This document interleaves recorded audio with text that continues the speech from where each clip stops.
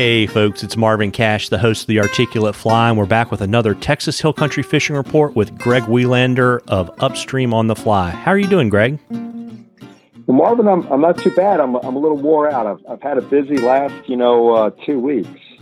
So starting to get warm down here. Yeah, it sounds like you've been the road warrior. It sounds like you probably need to go to the Jiffy Lube and get an oil change given all the driving you've been doing. Where have you been?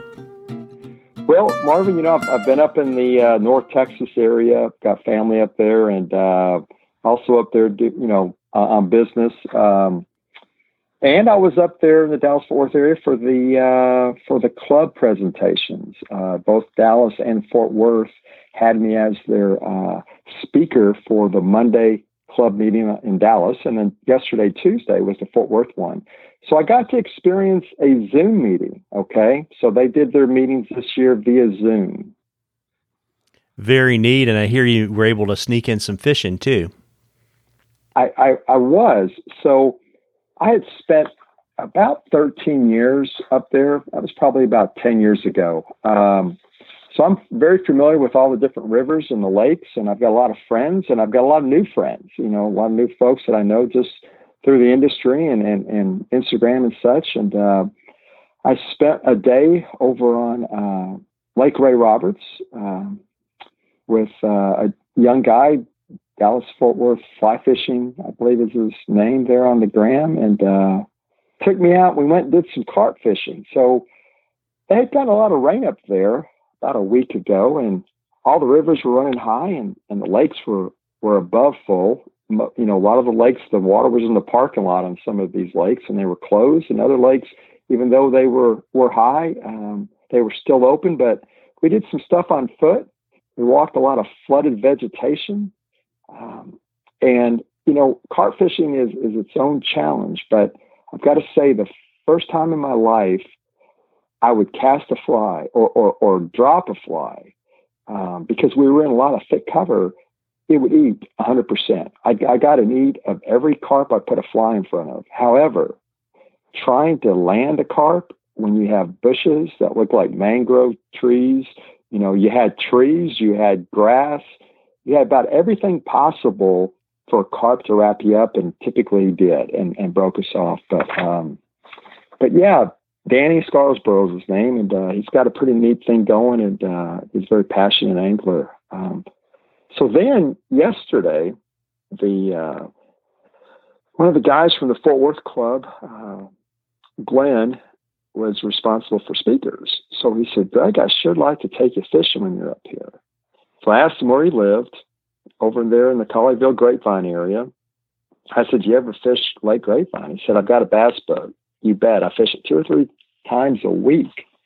I said, well, I spent, close to 13 years fishing that lake. I said, I'd love to come back and go fish that, because it's been over 10 years since I fished it. So we got the fly rods rigged up, got on his bass boat. It was a fairly warm day, not, 90, 91, which isn't bad at this time of year. The lake was high. That was probably the downfall. They've been dumping a lot of water from, I think it was up about 4 feet, and it's probably dropping about a foot a week. And bass don't like quickly rising or falling, more so, water on lakes.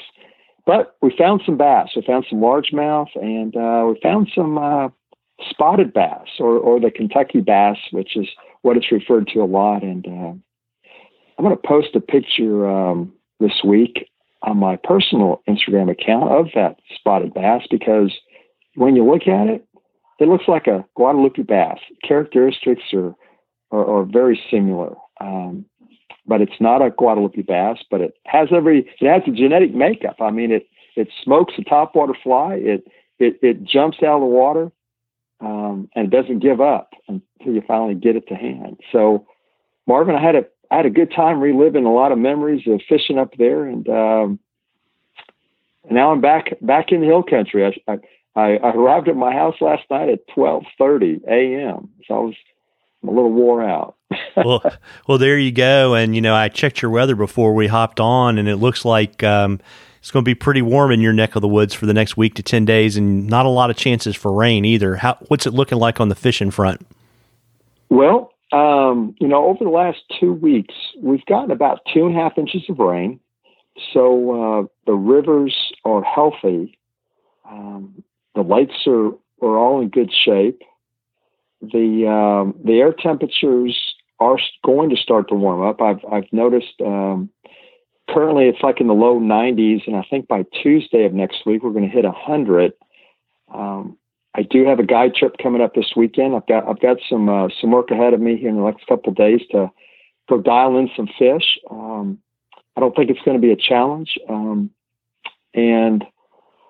I hate to see 100 degrees show up on a weather forecast, but it's not a 7-day block of 100 degrees. So hopefully we're still a couple of weeks or 3 weeks away from the non 90 degree days when you hope it's in the 90s instead of the 100s. So time will tell.